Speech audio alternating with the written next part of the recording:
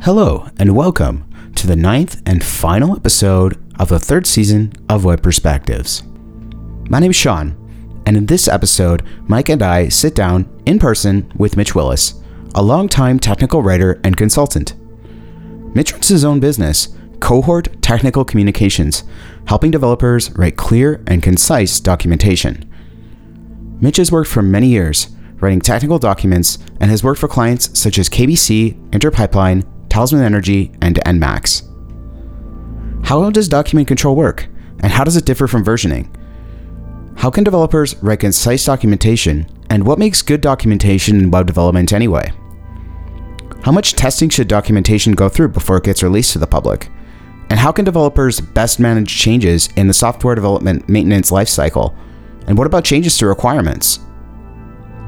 How many versions of documentation make sense for differing audiences? Is self-documenting code a myth, or do we still need documentation before we deliver our final product to other developers? And finally, how can web developers learn to do technical writing and documentation? We find out all these answers and some very, very useful tips in this 1 hour and 20-minute episode of Web Perspectives. Hello and welcome to Web Perspectives, the go-to podcast for instant web development tips, tricks, career advice, and ways to supercharge your web development career. Put the soft skills back into software and supercharge your web development career. So we are here in the office of Mike. This is exciting. We're live. We're live, and we have our guest here, Mitch. Hello there. We had to do this. We had to do this episode, Sean. We had to do it. It's actually very beautiful. We can actually see the sunset here in the city of Calgary. Of course, behind the antiquated Shaw sign, which apparently Shaw was bought out, right? Here in Calgary. Well, Rogers is like buying out Shaw. Yeah, that iconic Shaw sign just might be leaving us. Who knows? Yeah, the skyline changes all the time. I remember driving along Crowfoot Trail here in Calgary and looking at the skyline and thinking, it's actually quite beautiful. One of my friends said, it changes all the time. So therein lies the point. Shaw will soon disappear in favor of some other sign that represents our beautiful city of Calgary. So, Mitch, this episode is all about documentation, and you are a well-seasoned technical writer. Can you take us back? What got you started in technical writing? Do you remember? Yeah, I started out as a journalist. My first job out of school was a newspaper reporter at a weekly paper up in Athabasca there. No kidding. And just to back up a bit, went to school in Ottawa and then was trying to get into the journalism program.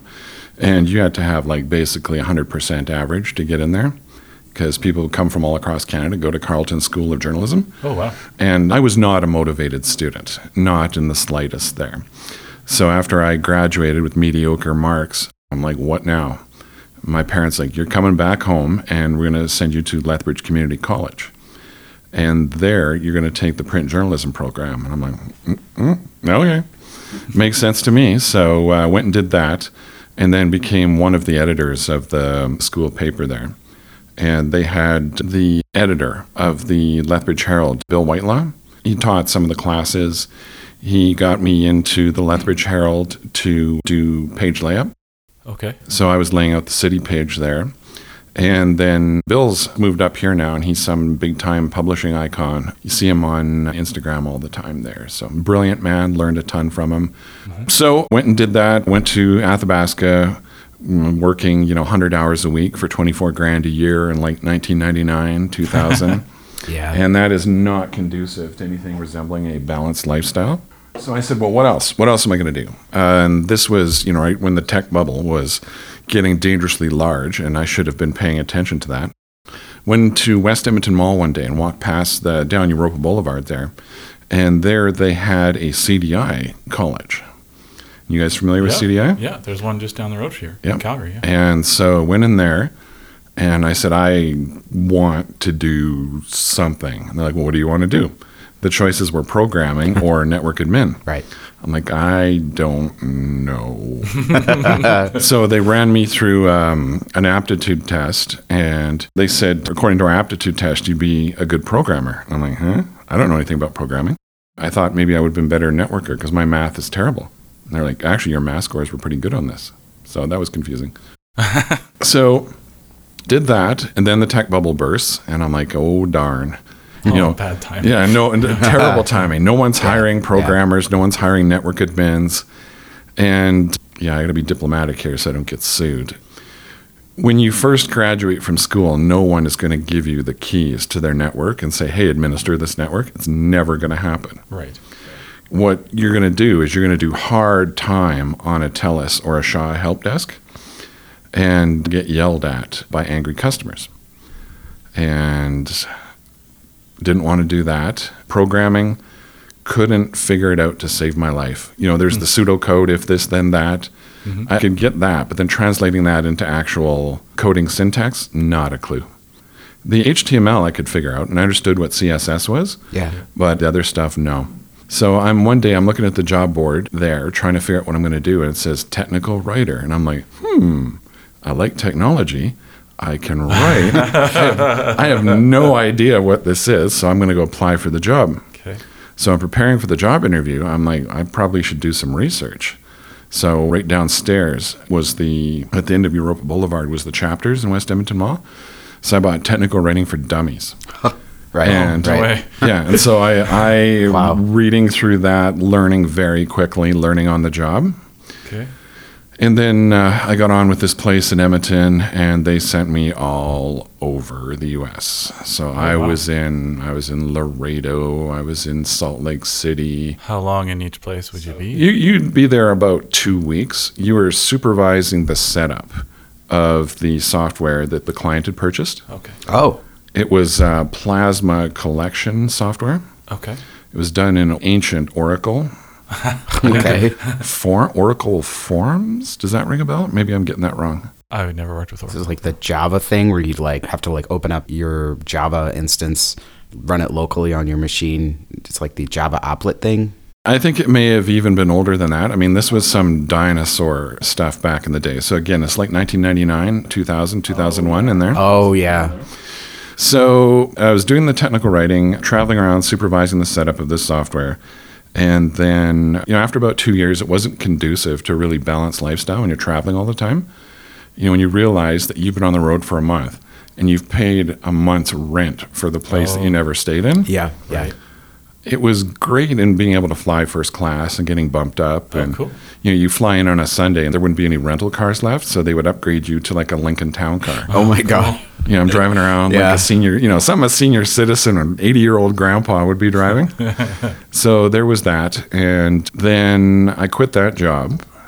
And then I went more into the IT side of things because I'm like, IT is where the money is, and that's the path to happiness. Chase money. Yeah. And I thought, Oracle DBAs, those are in demand right now. That's elite level ninja stuff. So I thought I'm going to do that. And I'm like, no, I'm terrible at this. Absolutely terrible. And then I went and did the help desk thing. I'm abbreviating things in the interest of time. Got my A+, got my Network Plus, MCSA, and Windows 2000. So I enjoyed the technology. I liked it, but I wasn't very good at it. Okay. But what I was good at was writing about it, taking the complex stuff and simplifying it, making it easier to understand. Okay.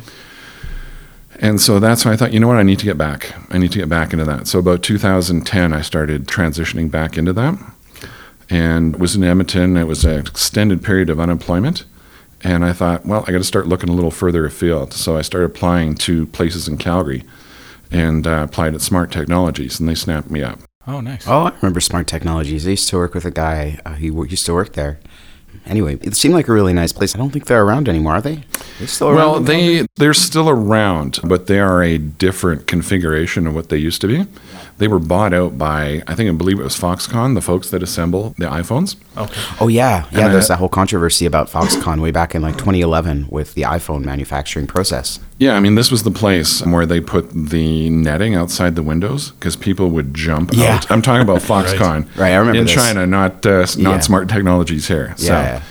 So I was there for a while, met a gazillion people. There's a lot of folks, if you go and look at them on LinkedIn, a lot of them have done a stint in Smart and just kept doing that. Got laid off at Christmas of 2012, along with about 400 other people there because I remember that one, yeah. Oh, yeah. That sucked. But my mentor, who I used to work with at Smart, he ended up over at NMAX, and he's like, you're coming with me.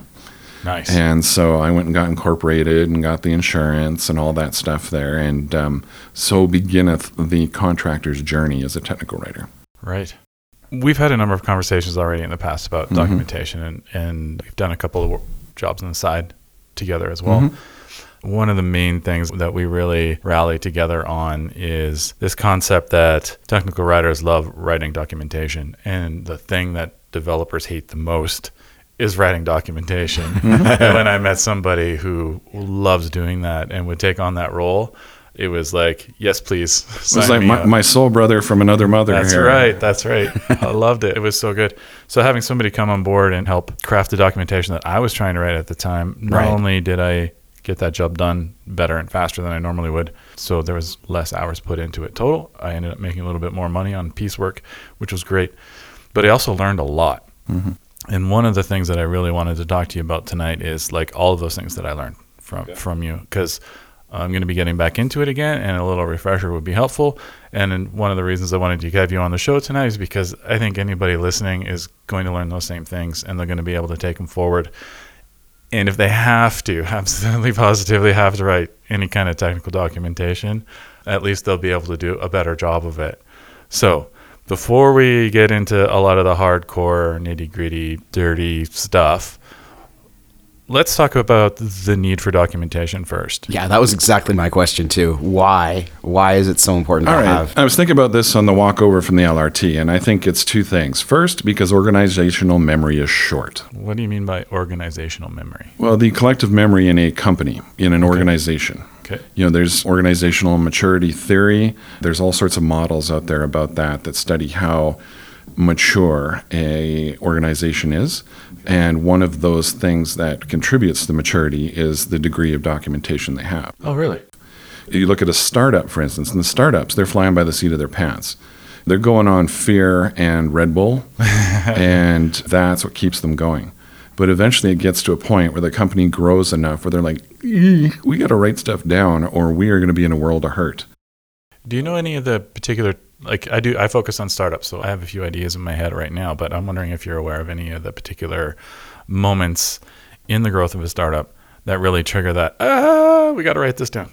Well, I'm always going to argue from day one, you should be writing stuff down, but I have bashed my head against the wall on that to the extent where it was one time quite bloody. But the do or die moment seems to be at about 3,000 people. I mean, obviously that's not a startup, but once you get to about 3,000 people, you have to write something down. People have to know what's going on, have to know what's expected of them there. So I'll jump in. Yeah. Sometimes in smaller companies, it's usually the onboarding process starts to become too much of a pain in the ass for one employee to sit with another employee that's new and walk them through everything. And sometimes documentation can really help bring things up to speed faster. Okay, gotcha. Another one of those times is design changes. When you try and design something using HTML, CSS, you have the cascading style sheets, and you're always going to be changing things at top level to try and have as many changes filter through the site as quickly as possible. We craft it that way in startups specifically so that we can do the rapid changes. It's those rapid changes in the way that we structure things in startups that lead to the necessity for documentation sometimes, because no one can remember 1 million lines of code. No one can. No. And so you start to lose track of, what does this file do? What does the variable in this line of code, in this function actually do? And how is that going to impact things on the other way? And so documenting the architecture of not only the style, but of the code as well is a good thing. So the original question was organizational memory. And you were talking about it there. You're like, no one can remember 87 gazillion million lines of code. Right. And I mean, look at all the layoffs that have happened here since like 2015. All right, so you have a whole bunch of people working for you, and then it comes time to lay people off, and then, sign this so you can get your severance check, and then they get marched out the door. Are there any exit interviews? No. Was there any attempt to take your senior people and vacuum the contents of their mind and put it down on paper for business continuity? No. So that's what I was getting at through organizational memory and why it's so short. Business continuity is a big one for sure. Yeah. I think, exit interviews, if anybody is listening and they maybe are in a situation where they have been laid off or will potentially be laid off, if you do, then take that time to do that whole memory dump, to take all those things you've learned and try to succinctly summarize them for your colleagues, because you're basically this huge encyclopedia, especially by the time you've worked at a company for almost 3 years. Take that time and it will pay off. So yeah, I would agree there. Yeah. I mean, it's a thankless position, but you're going to leave the people behind in a much better state than they otherwise would have if you just waltz out the door with your severance check and then go off to the bank to deposit it there. So organizational memory is short. And also the second one is that most places are woefully understaffed. So you've got somebody doing the work of 1.5 to 2 people there, and they are just an adrenaline spike all the time. And so there's no way you can remember everything. There's no way that you're going to recall where stuff is. So if things are written down in, say, an operations manual, or if there's procedures or processes, or perhaps there's a wiki that you could go and consult, then you're going to be in much better shape.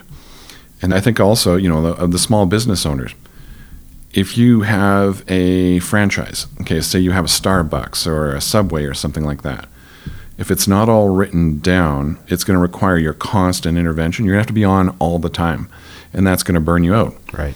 Like in our trip up the elevator there, we were talking about mental health and burnout and stuff like that. This is a step that can prevent you from burning out. And if anybody's ever read The E-Myth Revisited, in there, it's a poorly written book in my opinion, but the message is the important thing, and the need for systems and systematizing things.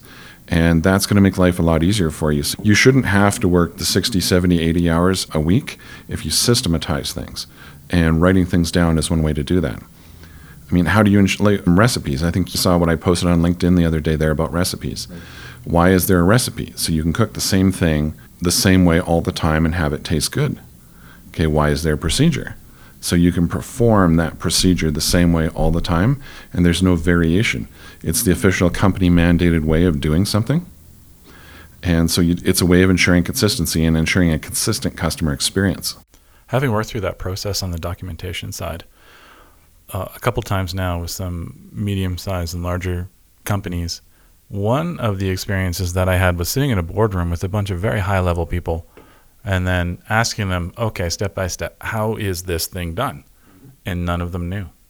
Not one of them actually could sit there in the boardroom and list, okay, step 1, first you go to the, where do you go? Yeah.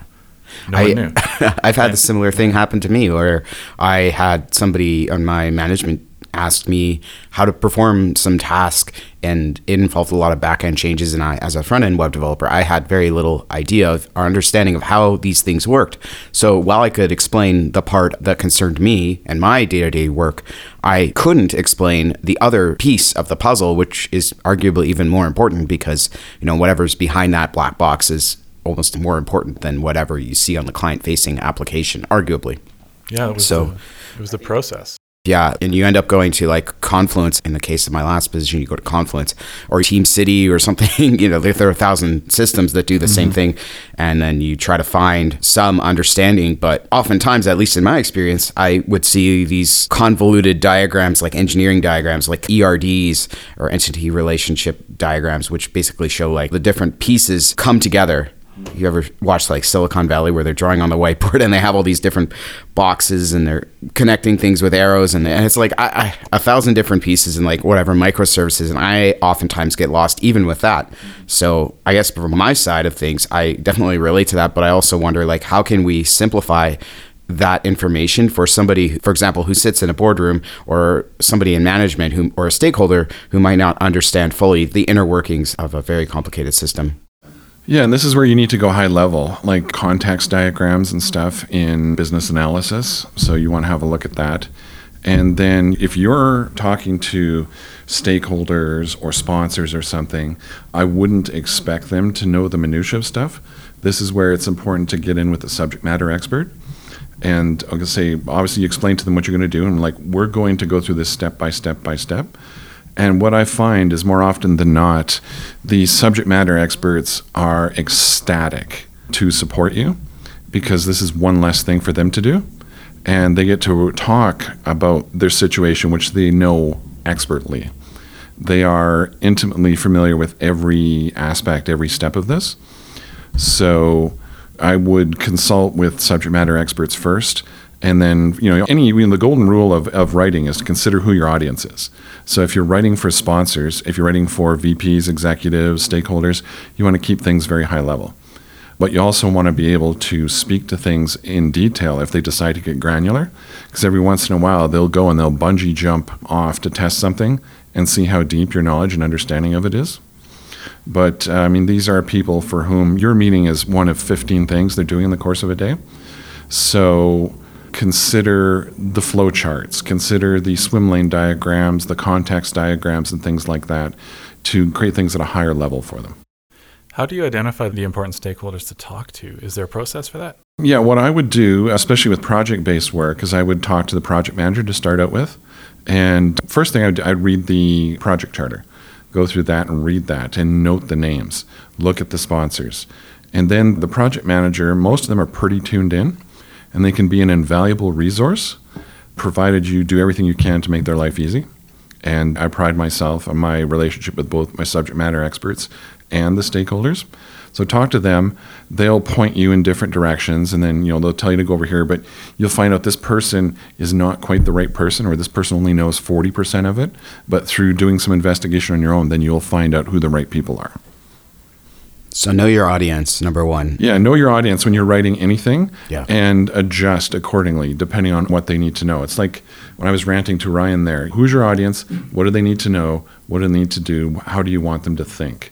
How do you want them to think? I'm not like the first ones make sense to me on the surface. Yeah. But how do you want them to think? Well, it would depend on the subject, again, that you're writing on. So how do you want them to think? Perhaps you're trying to change an attitude about something. Okay. Perhaps you're trying to be it's trying to be a persuasive bit of writing. Okay. Like you as a developer are trying to persuade other developers about the virtues and the merits of writing things down and documenting things. Okay. So as part of your preamble, as part of your sketching out what you're going to write, what do I want them to know? Why do I want them to know it? What are the possible constraints or resistance that I may encounter in doing that? Okay, so one of the things that you're trying to accomplish, not just thinking about the target audience, but the target mindset of the audience as well. Yeah. Okay. Nobody wants, one of the things that was hard for me, for my ego to get used to, is nobody wants to read what I write. They're reading what I write because something went wrong. Yeah, Okay. I love that. Okay. Yeah. And they need to get back to work. Mitch, that sentence is just exquisite, the way you strung those words. Not the case at all. Banish that thought from your mind there. It's about finding what they need and getting back to work quick, fast, in a hurry there. You're creating reference material. All right. Well, now we get to get into some nitty-gritty stuff. Okay. All right. What are some of the best ways to help people find that fast? How to define stuff? Okay, so if you're doing something online, meta tags. Yeah. Like ServiceNow, I did a whole bunch of knowledge-based articles in the knowledge management portion of ServiceNow. Okay. And in doing that, there's a great big space to meta tag stuff. Meta tag the hell out of it. Stop and think about what somebody would type in and do that. If you have 25, 30, 40 tags in there, you're helping them find that stuff.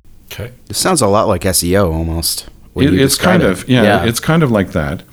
That's a whole other subject.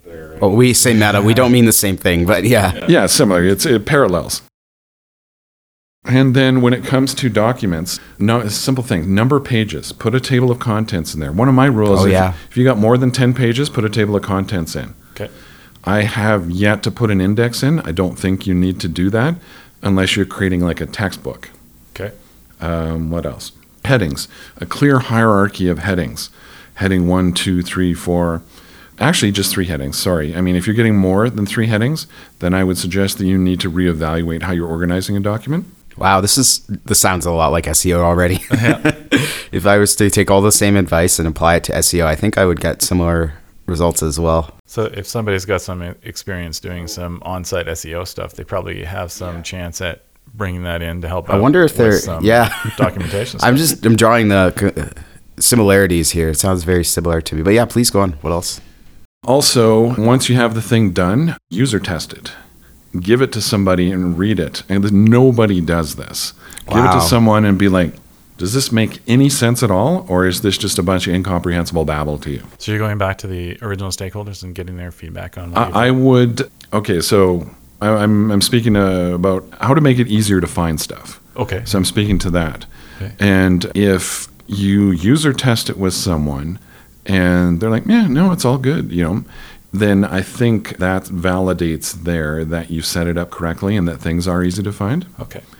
Intuitive folder structures and stuff like that when you're building stuff online, information architecture. Okay. But that is 58 podcast conversations just talking about information architecture. Now you're talking about the sponsors, and this is where I'm jumping all over the place like a fool here.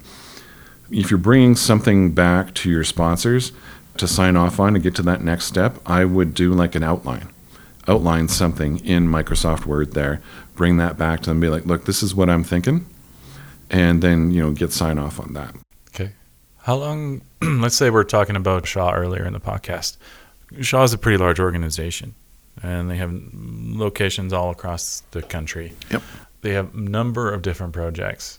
How would a technical writer do anything inside of an organization that big without feeling completely overwhelmed at the size of the task at hand? Yeah, that's where you got to scope stuff. And if you're on a project, well, then the scope is very narrow. It's already been determined. You're working with a project manager, and they've drawn the circle, and you're working on everything that's in the circle.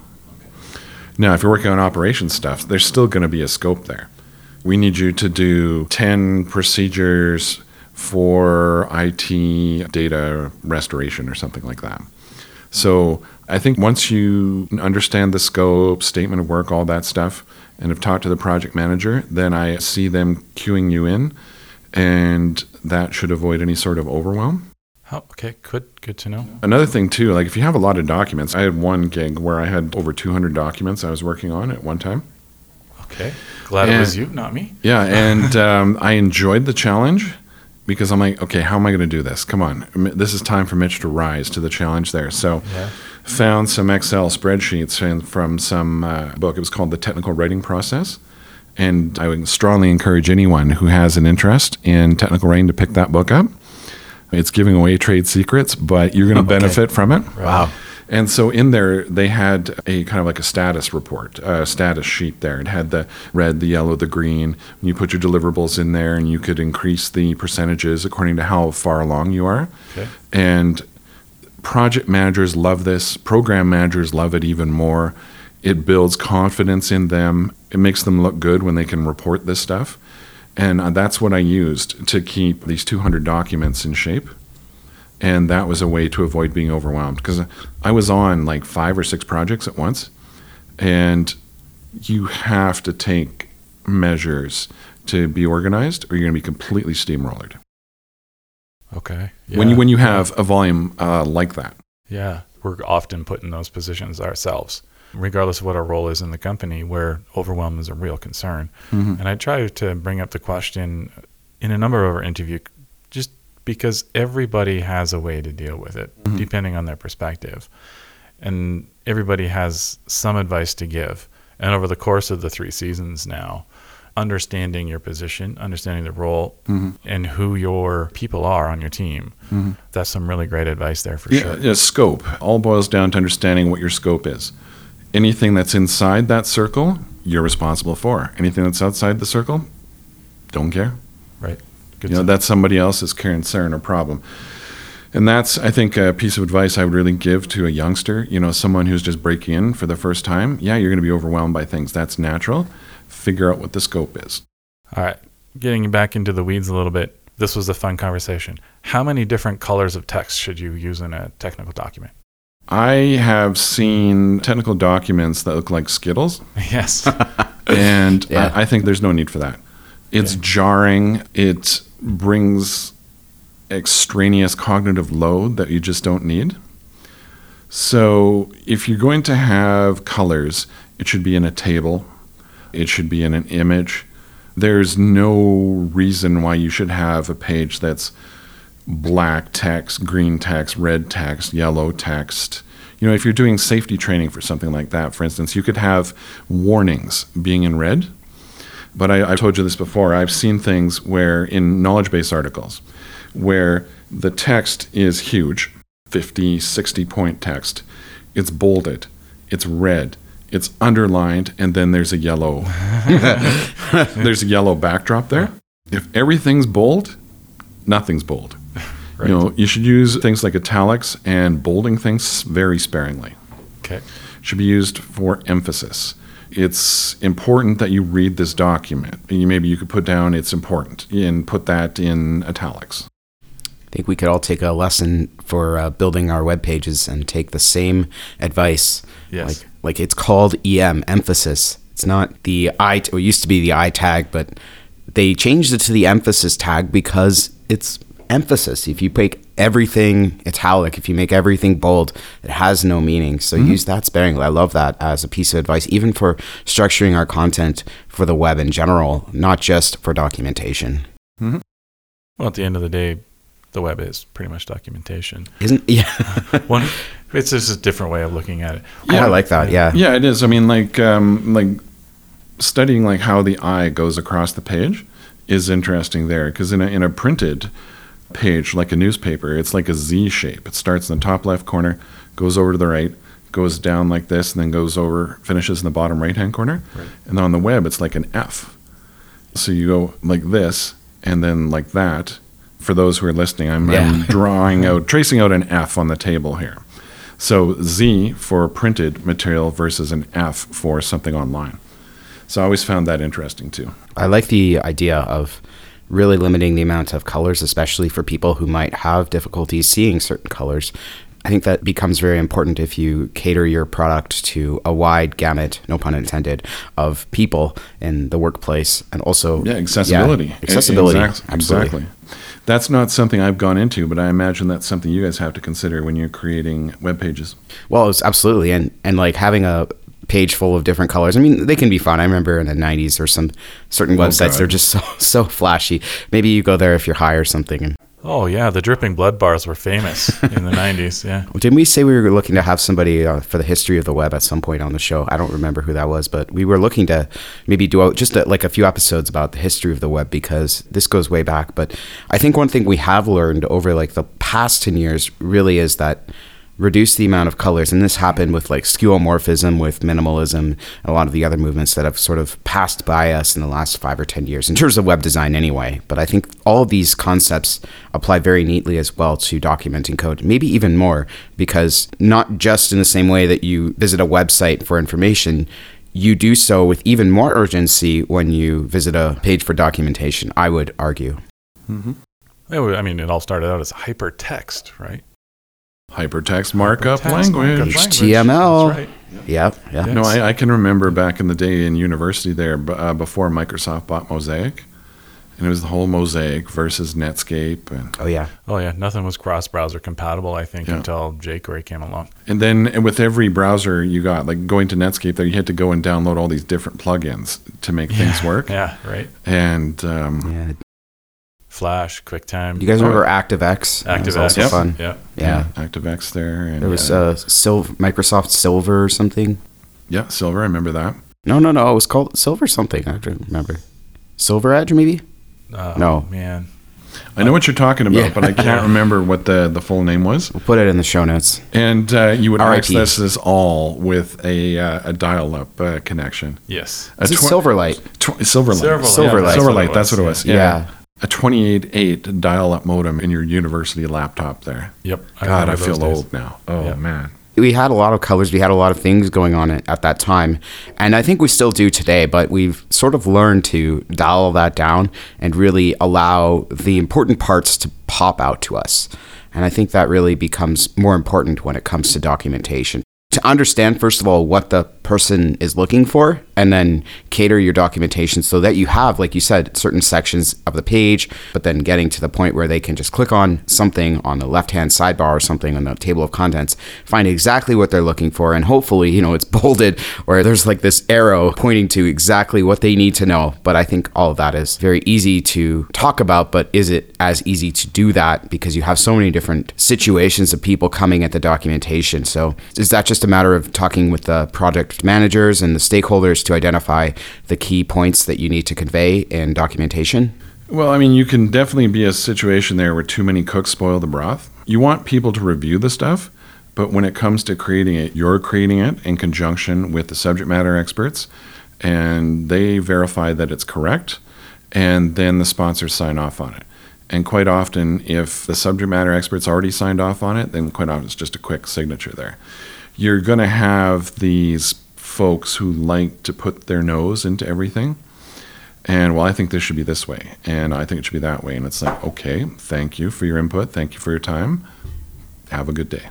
We have the same conversation in startups and talking to users and doing discovery. You'll come across some very passionate people who are experiencing whatever problem it is that you're trying to solve, who insist that it must be a certain way. Sometimes this is the founder of the company, right? And we have those same conversations when we try to document and capture all of the learning that's going into the beginning of a process. You've been around for some of these documents that I've created for software road mapping and things like that. We have a conversation in the user experience world around the difference between user-led or user influence, like doing exactly what the users want you to do versus allowing them to have an input, but not necessarily allowing them to dictate the final product. One of the ways that we deal with that is by interviewing even more people. Does that ring a bell for you at all? Or? No, I'm a little more authoritarian when it comes to creating the documentation. Okay. I mean, you're creating a solution to a problem. And, people just, again, they just want to, how do I fix this? Oh, God, how do I fix this? Yeah. Okay. So you draft it. When you figure out what the problem is in conjunction with subject matter experts, you draft it. You make sure it's clean, clear, concise, written in plain language. You don't take 29 words to say something you could say in 12 words. You have it validated by the subject matter expert and the stakeholder, and then time permitting, you run it past the users to be like, just, hey, test drive this for me and see what you think. Then you listen to what they say. So when dealing with subject matter experts, say like a web developer who spends a lot of their time talking to other web developers in acronyms and short terms and inside jokes, how do you make sure that things like that are carried through in documentation? Okay, so if you're a web developer writing for other web developers and you're using jargon that's common, if you're talking to Sean, you guys are going to know, you're dropping obscure acronyms and stuff, and you guys are going to know that. But if you're writing for Mitch, ignorant Mitch, who doesn't know what's going on, then you want to spell that out on the first reference. Okay. I'm just going to, just for the sake of explanation, CSS. You're going to say cascading style sheets on that first reference, and then afterwards, you just say CSS. But if it's 150 pages into the document, and you say CSS again, you may want to spell it out again. But that's kind of a judgment call because it's been 150 some odd pages since you first enunciated it. Okay. You could also look at using things like footnotes, or you could also look at having a glossary of terms. Okay. I use glossaries extensively, and they're always really well received. Groovy. I love a good glossary. Yeah. What about having like two different versions? Like say if your stakeholders or your investors or your product manager says, okay, well, we need one version that we can understand, and we also need another version that other developers can also communicate to each other with. Does it make sense at that point? Yeah, it could. It just depends, again, what the scope is. If the scope, Mitch, we need you to create, we have this problem, and the BAs have figured out there's a problem with this particular group and they need this document to solve this. Okay, you do that. They found out there's another problem here and we need this document to do this for this group. Yeah, absolutely. You can have two different versions. Oh, it's great that you put it that way. Actually, Sean and I constantly reiterate on the show that developers need to understand the problem that they're trying to solve. And going deep on the problem is one way that they can actually deliver a better product and a better solution as a result for whatever project it is that they're having to work on. Sounds like the same thing applies to technical writing. But of course, the main issue with having two versions is that anytime you make a change, now you have to go and update that in two places, right? It depends. Oh, that's a great line. Yeah, let's go down here. It depends on if that's covered. It depends. Okay. Sorry. If it's only addressed in document A, then you only have to change it in that one place. If it's addressed in document B and A, then you have to change it in both places. Okay. Sure. We'll take a little break. Okay. Well, we'll come back in just a bit here, and we'll continue our discussion with documentation. Okay, well, welcome back. We've got some beers now to recalibrate and talk more about podcasting is a thirsty thing. Yeah, definitely hard work. Yeah. We were hoping to pick your brain a bit more about the concept of versioning. So maybe... Yeah. All right. Not as complicated as people seem to think. I mean, versioning comes from document control, and that's a thing that people assume that you do as a technical writer. Technical writing and document control, two entirely different professions. Oh, really? Yeah. Okay. So, technical writer builds the document. Document controller is like the janitor, the security guard. They store the controlled document, the process, the procedure, the standard, the controlled document. And so it depends on how they choose to number things. You could number it by numbers. You could go by letters. Some of these things get very complex. Depends on how you choose to do things. I think one of the easiest things for you guys here is look at things in terms of pre-release and post-release. So pre-release, it's 0.01. That's the very first draft that you're working on. Okay. And as you increment it, you build it up. And you've got a lot of room there between 0.01 and 1. So 1.0 is your initial release. And then as you build things, it's like with software. If it's a tiny little incremental thing, it's 1.001 or it's 1.1. So, I mean, there are books out there on document control, and I have read them. And it's interesting, but it's not as complex as it needs to be. I'm wondering what constitutes 1.0 in your mind for a document? Well, 1.0 is something that has been, you gathered all the information you need. You've had the subject matter expert verify it and validate it. Say, yes, this is technically correct. And you've had the sponsor sign off on it and go, yep, this is good. And then after that happens, sometimes the project manager just comes in and gives his or her rubber stamp, and then that's good to go. That's released to the public. Okay. Yeah, I would imagine that doing documentation after a product gets released is far more important than the early stages of development, in my opinion. What do you think? Well, a maintenance cycle, as what I like to refer to it as, after it's been released, is definitely important, and it is commonly overlooked. People are like, oh, God, it's done. Thank God. No, that's when you really document, right? I mean, it's like I used the plant metaphor with you before. Mm-hmm. All right, so you grow a plant, you water it, you prune it, you pull off the dead leaves, you fertilize it, you take the bugs off. You're constantly doing something. And you think about software. All right, well, they introduce a new feature. Okay, so that new feature changes pages 6 to 10.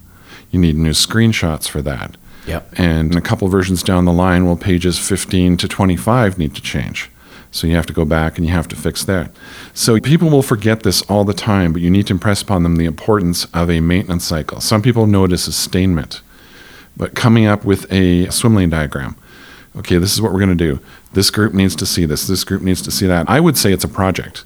You're going to encounter some pushback there because people don't want to, well, it's not a damn project. It is a project, I maintain. You're taking something and you're fixing it and a whole bunch of people are putting their hands on it.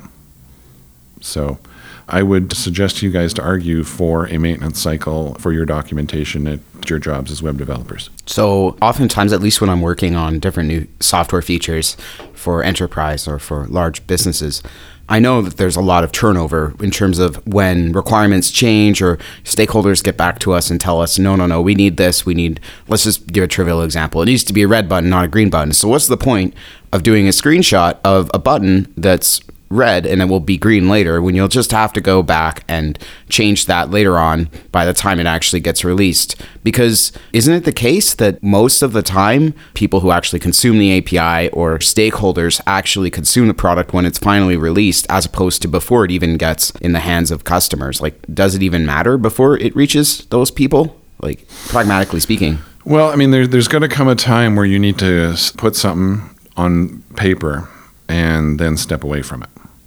And, deadlines are constantly changing. It's like, yes, but if one of your deliverables, if you committed to getting out this user guide or this wiki site or what have you there, then you have to figure out, all right, this is enough. We need to step away. There needs to be a drop dead point. You guys have your come to Jesus meeting and say, look, what is the color of this button going to be? It's going to be blue. All right, we're going forward with this. And then you'll have to document that, update the screenshots, and look at everything else that it's connected to. Obviously, we know what change management is there, but I would say there needs to be document change management as well. And through document change management, you are doing the sustainment, the maintenance cycle. It could be just another name for doing a maintenance cycle there. So if you could choose between the sustainment, as you call it, or prior to releasing software to document it at that point, which would you choose if you had to choose one? Which would be the most important for businesses? If they can only invest in one of those, which would be the most pragmatic to choose, in your opinion? Yeah, that's a tough one there. Could you repeat that one more time? So if you're a business and you only have enough runway to prioritize one type of documentation, either before you release the product to the customers or what you call sustainment after, which would you advise the company do? Well, I think it depends on what you're doing. Like if you're doing a wiki, you can change that on the fly. You can update things pretty quickly. Okay. But if you're doing, like, say, a PDF user guide, then you have to have that stuff ready beforehand. I think you're doing your customer a grave disservice if you don't have supporting materials ready for them to use the project. And some people are like, minimal viable, whatever, and they just kind of wave their hand in a dismissive way like I'm doing right now. Yeah. And off they go there. So it depends on how you're providing your support to answer your question. There's a split in the ecosystem around business to consumer versus business to business. Is there an argument to be made one way or the other as to which needs more documentation for the end user? I would say business to consumer because the average person, their knowledge, their understanding of things is not what, somebody who in the business is who probably has that specialized knowledge. So I think when you're talking to your audience, you're considering who your audience is, and you're going to special lengths, to use plain language, but not in a way that talks down to them or demeans them, or you're writing clip sentences. You have to pay extra special attention there. Like most of the stuff I do is B2B, so I don't have to factor that in as much. But if I was writing something for the average person, that would be a strong consideration of mine. I love that comment that you just made in there about not talking down to them. Because when it's left to developers to write in the business to consumer, I have read a lot of pretty pandery type attitudes out there. Yeah, and the developers, it's strengths in different areas. The developer's strength is in building the software. The technical writer's strength is interpreting what the developer has done and spewing that out in a way that's clean, clear, concise, legible to the consumer, the customer. I tell people I'm a translator. And it doesn't mean that the developers are lacking or deficient. It means they have strengths in different areas. Leverage your strengths to do what you're good at. I'll leverage my strengths to do what I'm good at. And then there's a beautiful synergy that comes out of that. Yeah, I don't have to write documentation. And that's fine. I've heard that so many times from senior, network admins and stuff like that. And they're like, oh, thank God you're here. Thank God. Yeah. I'm like, well, good. I'm here to help. I'm here to make life easier for you. I think one of the best investments any organization can make is to hire a technical writer, come in and take on that challenge, not only because you get a better product out of the end, but because it really frees up the cognitive load of the people that you want thinking about other things in your business. Yeah, and I wish more people thought the way you do, because there's a real push there. They want technical writers to have that subject matter expertise. They want someone who's a technical writer to be an expert level designer, a graphic designer as well. Someone who's got auditing experience, auditing a company to, are they compliant with NIST or, one of these other security protocols and stuff. And I think I see what they're trying to do there. They want, multiple skill sets in one person, so they only have to pay one salary. I get that. I don't think that's the right approach. When you hire me, you're not hiring me for my subject matter expertise with, security or HTML or JavaScript, because I don't have that. Yeah. You're hiring me for my communication expertise. And it maybe even be better that you don't know about these very difficult or rather technical topics, because then you can translate for the layperson or the person who may not have that understanding in the first place. 200% correct, Mr. Sean. You're reading it with the eyeballs that a client, a customer that we were talking about earlier, business to customer would look at it. Yeah. And if something doesn't make sense, that's the opportunity to clear that up, to get rid of that ambiguity and make sure that things are, that 360-degree high-definition view for the customers. You're giving them something. Is that one of the weaknesses also for having somebody who is a subject matter expert write documentation, because they take that step for granted? Yeah, well, I mean, they have what's called unconscious competence. Ooh. And so they just, love that. They're just blah, and they know it all. They go from A to M, but in order to get there, you have to go B, C, D, E, F, G, H, I, J, K, L, M. Right. So that's why they're not the best for creating documentation. One, they don't want to do it. The Exchange administrator got into that because he wanted to work with Exchange. He found Exchange interesting. They love computers. They didn't get into technology because they love to write about stuff. So this is where my skill set comes in. I have to pull that out of them.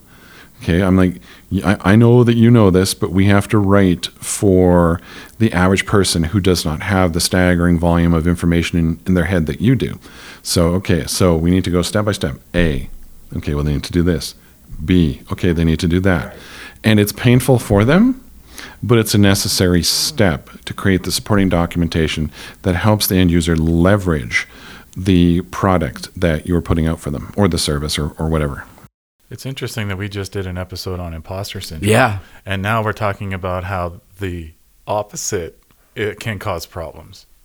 Because when you're an imposter, when you're suffering from imposter syndrome, you don't necessarily value how much you actually know about something.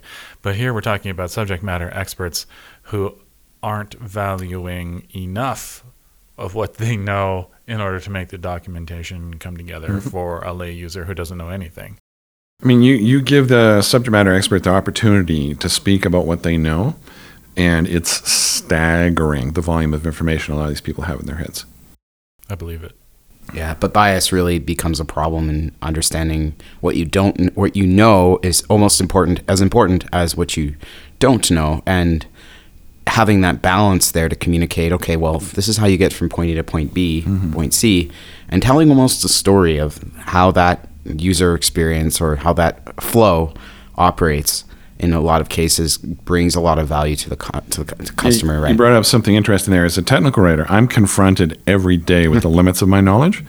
I am humble, because I am humbled every day when I talk to someone who knows what they're talking about, in their spheres of influence there. And I find that works for me. It helps me be a better technical writer there, because you're listening, you're learning. It makes you ask intelligent questions, which in turn builds confidence in the SME to continue engaging with you. He's like, all right, Mitch knows this stuff at the 30,000 foot level, but he asked a good question there, so I'm going to keep going. So that's the kind of philosophy and approach I've taken. Learn that stuff, be humble, ask intelligent questions, and your subject matter experts will respond well. It sounds like you spend a lot of time interviewing people. Oh, I have absolutely. I mean, starting with like I said, full circle back to starting in journalism. The journalism there, yeah. Try interviewing an angry Mountie. That is, all the respect in the world for what those guys do and gals. Yeah. Very difficult job. I couldn't do it. Nope. But I've interviewed angry Mounties, angry politicians. I can interview an indifferent subject matter expert, and I can bring them over to my side. So you're persuasive. You've mastered the persuasive art of communicating through interviews. Yeah, I mean, it's like what I was mentioning earlier there. I approached this with humility. I acknowledged the fact that they are experts. I said, and I sense of humor as well. I said, hey, I'm here to vacuum your knowledge out of your brain and put it on paper here so people know what's going on, and hopefully that makes life easier for you. Right. There's variations on that. Usually you get a chuckle out of them. Okay, well, I'm glad you're doing this so I don't have to and stuff. So it works well in 99% of the cases. I mean, sometimes people just don't want to talk to you. They don't want to deal with you. And it's not necessarily anything you've done. They are completely oversubscribed.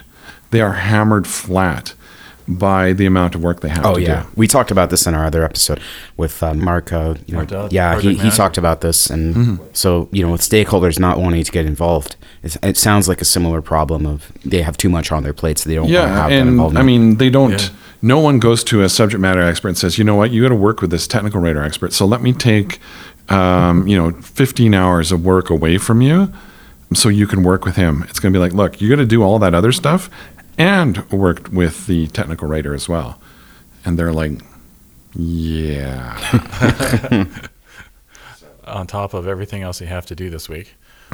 I can see that being stressful. So you end up in a situation where they don't necessarily want to be spending time with you, and they're mostly giving it to you out of whatever. Well, they're obligated. Obligation, yeah. And so how do you start that conversation with them to get them engaged? Like, what kind of questions do you ask them? Yeah, I mean, I think it starts with a recognition that, hey, I'll hit somebody up on Teams if I don't know where they are. Hit them up on Teams. Hey, I'm the technical writer for the ABC project. And we're going to have to, when I get together, we're going to have to put our brains together and come up with some. And he's like, yeah, you're right. We'll have to do it. So then we get together. I make sure that I am uber prepared. Okay. That I know what the scope is. I know what the deliverable is. I'll send them questions in advance. They love that. Oh, good. Yeah. Send them that. And another thing, too, is with my drafts, I'll share that out. You know how you can do the in the commenting? Oh, yeah. In Microsoft there. And if he works best at 3 a.m, he can answer all of those questions I have at 3 a.m. So we don't have to meet.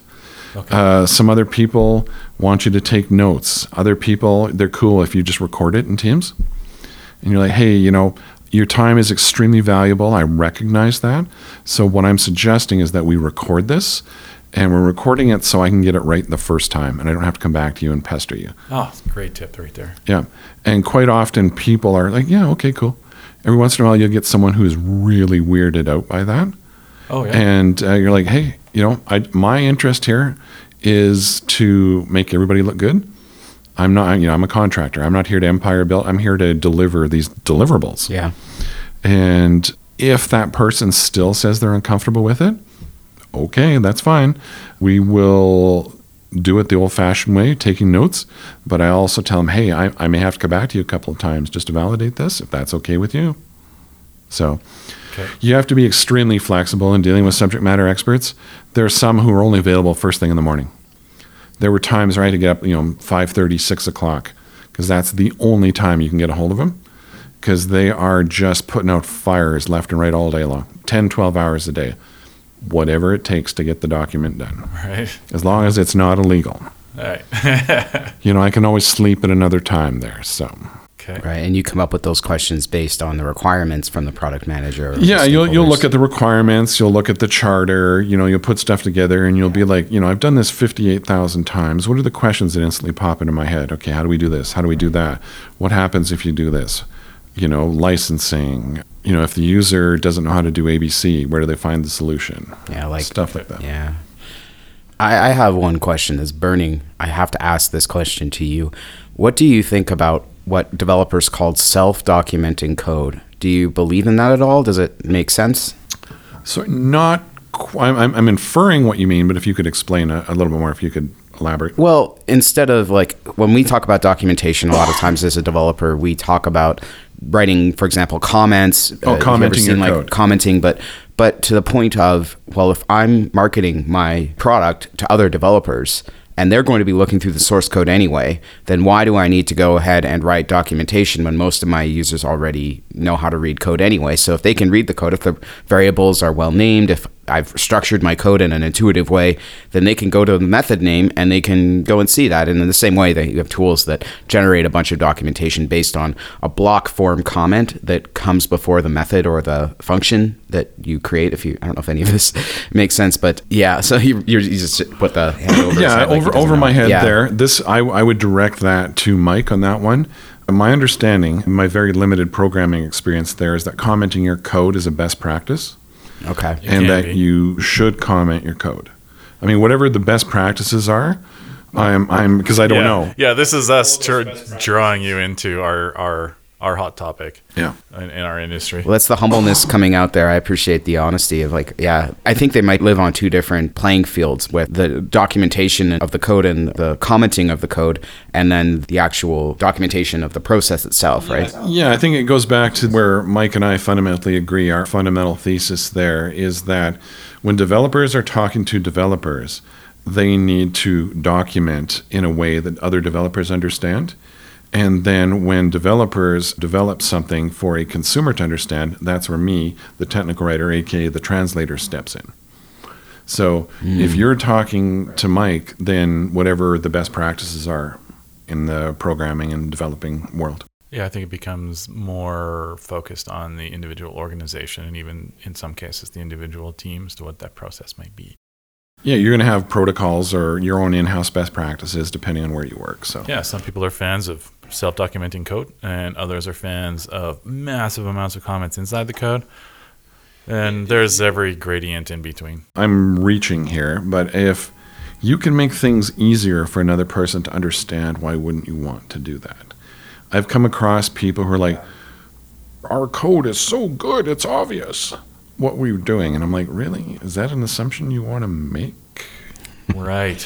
Do you want to help other people understand your code, I guess is the thing. Yeah, I remember talking to someone there about training. And he's like, well, we've designed this so good that we don't need training. And I'm like, okay, it's a bold claim to make. I think my favorite comment about documenting codes, comment on commenting, if you will, was sometimes that other developer is future you. And you can't be expected to understand what was going through your head 5 years ago, let alone maybe even sometimes 5 days ago. Yeah, I mean, it's really hard for people to be consistent, and that's why we need things like templates and style guides on the side, what I do.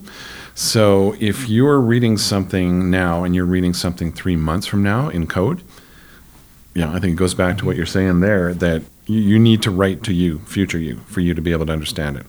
Absolutely. I leave comments for future me all the time. Good. Sometimes it's not me. Sometimes it's somebody else. But I try to be kind to me. If you win the lottery, if you get run over by a bus, you get eaten by a dog, how can Sean pick up from where you left off? Yeah, bus factor is a real issue too. Yeah.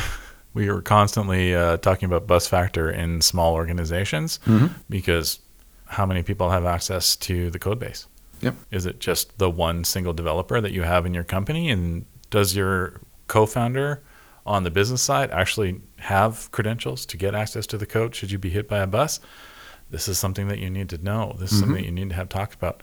Is there a backup person that is aware of how you do what you do from maybe a previous job that you can share that with, who can pick you up and help the organization continue on past you, coming all the way back for a full circle to continuity, business continuity, right? I think it's probably more critical sometimes if you have a small team to have that at least documented to some capacity and to have a business backup buddy if you're on the business side as well to make sure that somebody can step in and help keep your company afloat if something terrible were to actually happen. Absolutely. Agree 100% there. And people don't think about this until it comes and bites them in the ass. Right. And make life easier for yourself. It's like having backups but not testing them regularly. Yeah, exactly. Yeah, documentation is part of the continuity of your business. But it's not sexy at all. I mean, it's not data science. It's not artificial intelligence, ChatGPT. Here we go. Yeah. Here we go. I'll have to have a drink now for that. But it's one of these things that's essential. It's like how insurance is essential for you, life insurance if you have a family. Right. I mean, car insurance, you have to have car insurance if you're going to drive a car there. But, life is hard enough. Make things easy for yourself. Write it down. Write it down. One of the things that I tell future founders of software startups is to document their process, even before they get their first money to go and build the software, but to document and journal where they were at that time and what they were thinking at that time. Because the process of writing it down makes it more real. It becomes tangible. And in the future, you can go back and you can review the initial assumptions that you were making at the time that you were documenting that particular process. And you can see the growth. Yeah, it's like, a person will journal for their own mental health and well-being and stuff. Yeah. What you've just described is like journaling for a business. Yeah. What was going on in our heads when we made that decision to commit X thousands of dollars to this purchase? We thought it was going to be good because of A, B, and C. What's the difference between a guess and a hypothesis? You write down a hypothesis. Mm-hmm. Hypothesis is an educated guess. Guessing is just arbitrary. I can guess that, well, anything, but it requires no thought. It's random. It's arbitrary. Yeah, we're not going to go out here and we're not going to run our organization based on guesses. We're going to do it a different way. What were the assumptions? What was the learning that was done at the beginning that we are now operating our business upon? That can be documented. Those kinds of things, you might want to refer to those again in the future, right? Because maybe you got off track somewhere. Maybe you need to go back and revisit it. Yeah, what worked and what didn't work. Especially like when you do a lessons learned. At the end of every project, you're supposed to do a lessons learned. Oh, yeah. I mean, at the very least, that should be documented. Right. How often is it just a bunch of people sitting around bitching at each other? I've seen those happen. We talked about that in our last. Yeah. And so you guys have seen it happen as well. Yep. And that goes back to one of the very first things I said about organizational memory. Record it because organizational memory is short. Store it in a place that everyone who is supposed to be able to access it can access it. I can remember when SharePoint was first being implemented and having to have conversations with people about, no, you shouldn't store stuff on your SATA drive, which has an average lifespan of about, 2 years? Save it on SharePoint. It's backed up every day. People can access this when you're not there. There's some gatekeeping that happens with information like that, right? There's gatekeeping. Not everyone needs to have access to it, but then that's up to the stakeholders to determine who needs access. I always, whenever I go into a new place, I always make sure my stuff is absolutely transparent. Everyone can have access to it, to read it, but I am the one who can edit it. Because there has to be controls. How do you control that? You have to tell the SharePoint administrator what you want, and they can set that up.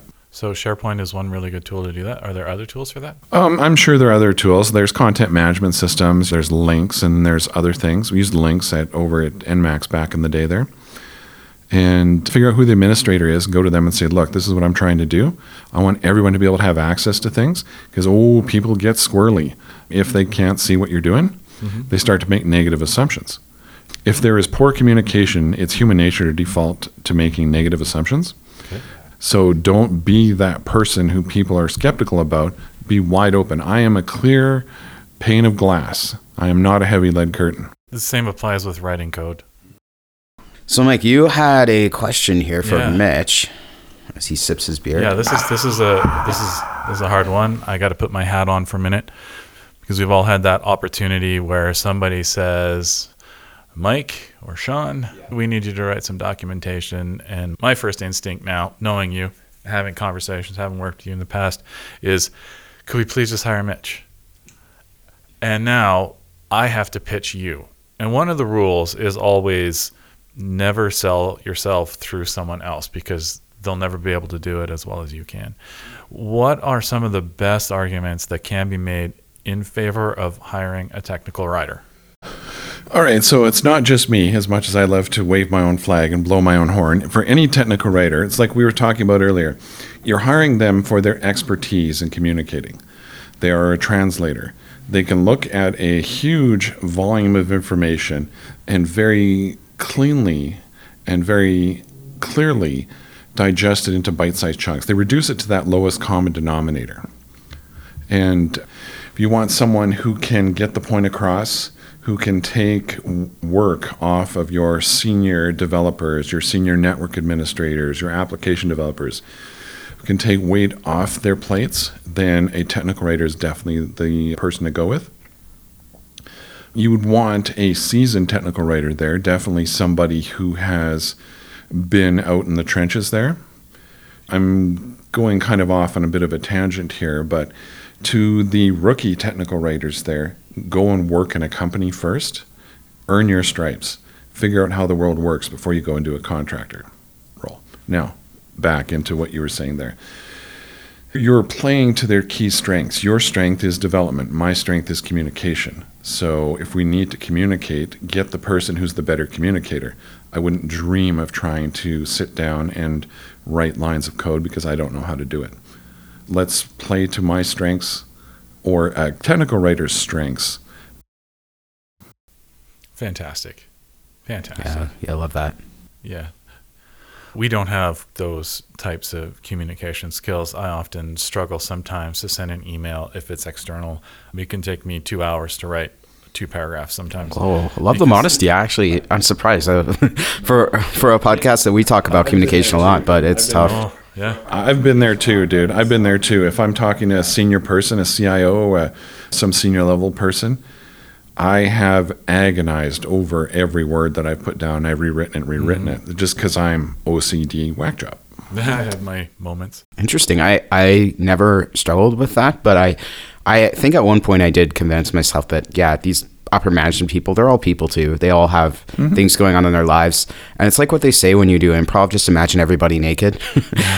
Imagine that CEO probably has to do their dishes, probably has kids, probably has things in their life, just like you do, probably has to take a shit at 2 p.m. after they finish their meetings.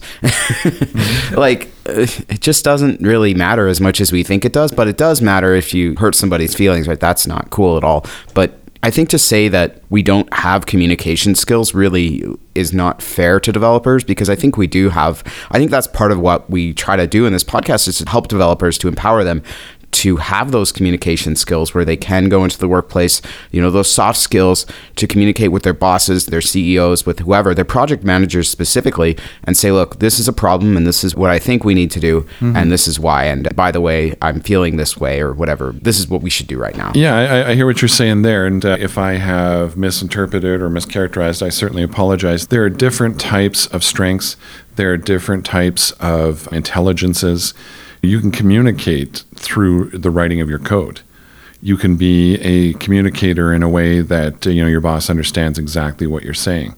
But when it comes to written communication, that's where I'm going to say that the technical writer has the benefit of the doubt there. Well, you have the training, you have the experience, you have the practice. Yep. And when it comes to writing code, you want all those things for writing code, not necessarily for writing documentation for the end user, for example. Yeah, I mean, I wouldn't dream to do my own plumbing. I would hire a plumber to do it.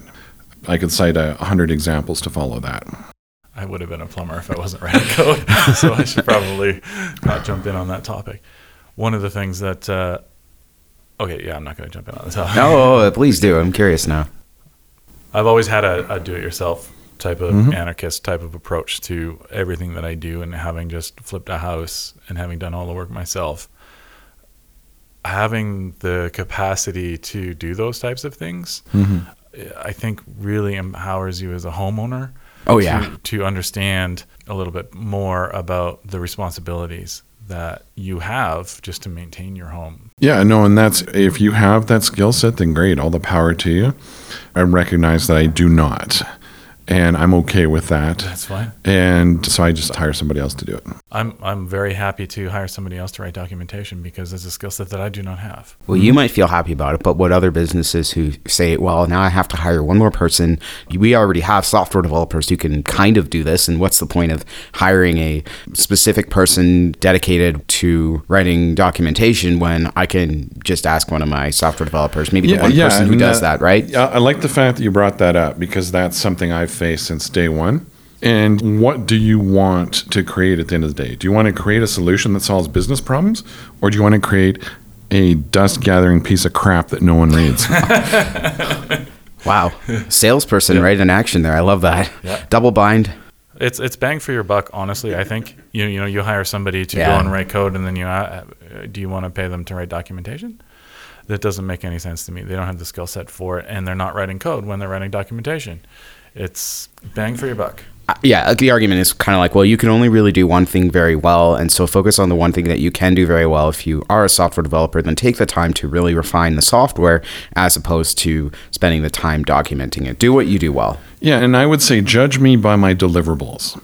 And I'd be very comfortable sliding my deliverables across the table there and say, look, do you feel that brings value? Did you get your money's worth from that?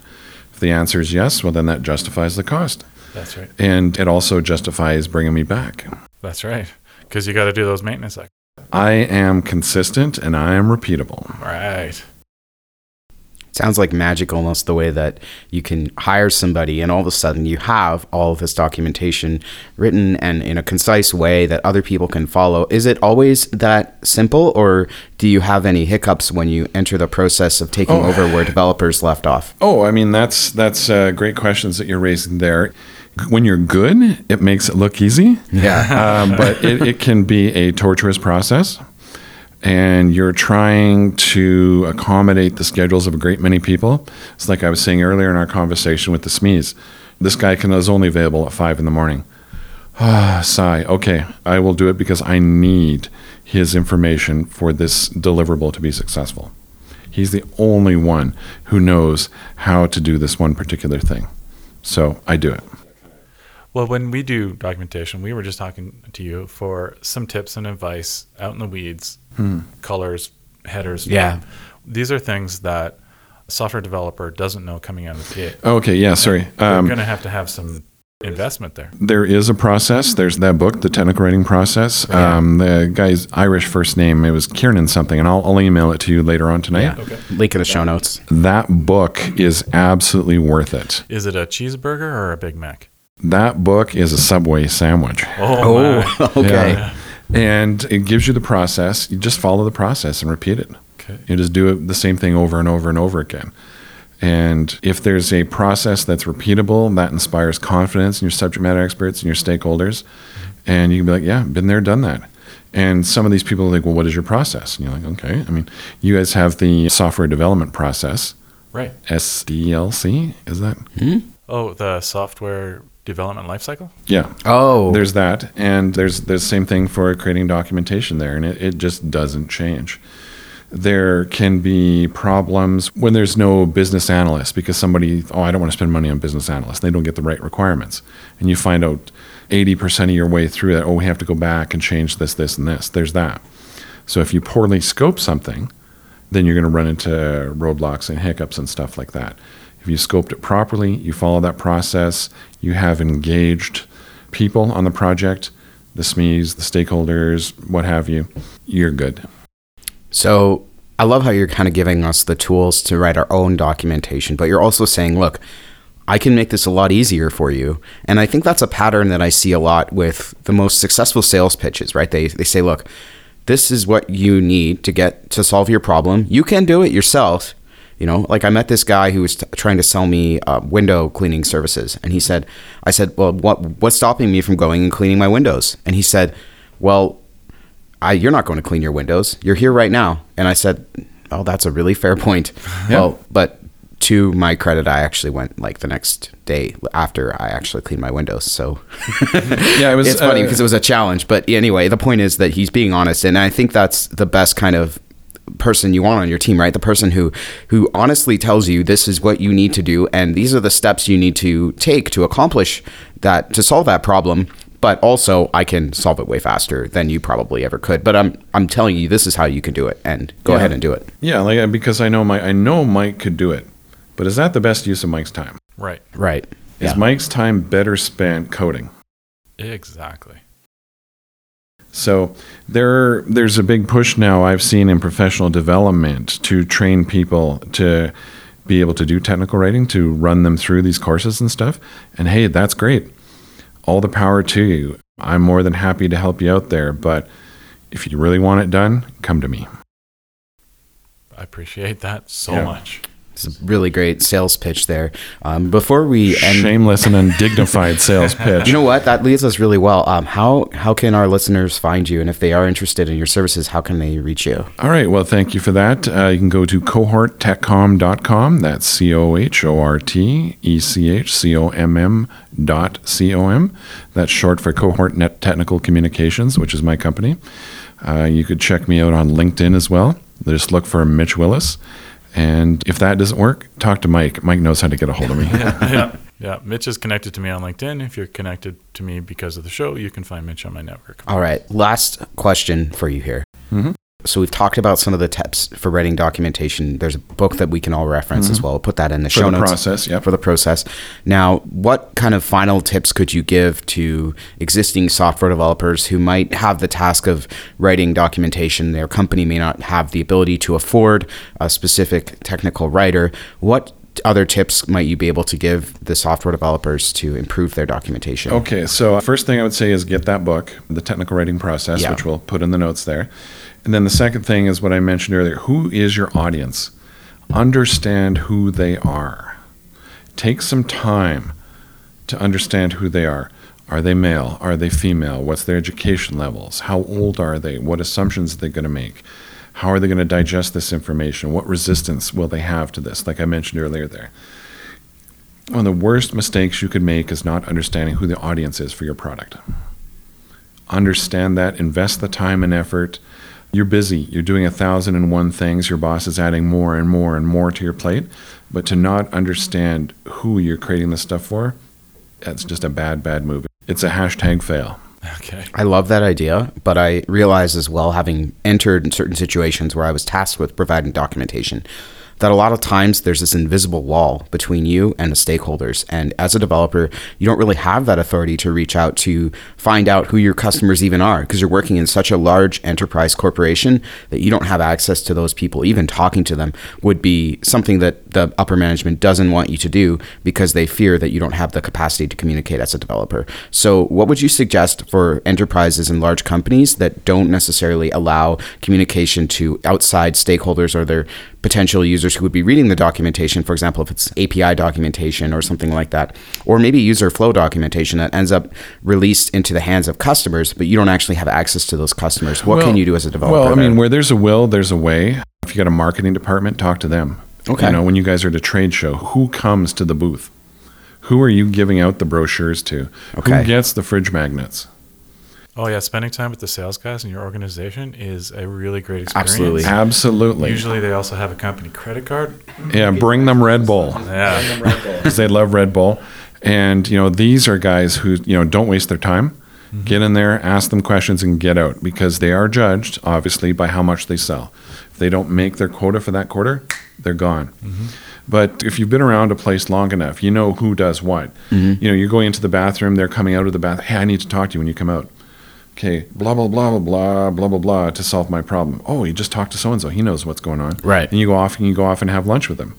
You know, if your management's saying, you shall not speak to anyone, there's ways around it. Yeah. Fair enough. Adapt, improvise, and overcome. Love it. Words of wisdom. Love it. Well, thank you so much for coming on, Mitch. I really You're appreciate welcome, this. guys. Thanks for having me. This is my first podcast, and it has been pretty cool. Right on. Thanks, man. Yeah. Appreciate that. All right. Hey folks, Mike here. Got a bit of an outro for you today. Wanted to let you know that once again, this episode has been brought to you by just Sean and I, because we love technology and we care about developers. We know how hard this career can be, and we wanted to do whatever we could to help you navigate your whole career, or just a single, uncooperative, confusing line of code. If you've found this or any other episode helpful, please be sure to subscribe on Spotify, Apple Podcasts, or your podcasting platform of choice. If you have any questions and would like to get in touch with us, you can join us on our Discord at bit.ly/web-perspectives. That's bit.ly/web-perspectives. This isn't to say that we wouldn't love to team up with a sponsor. We just haven't had that opportunity yet.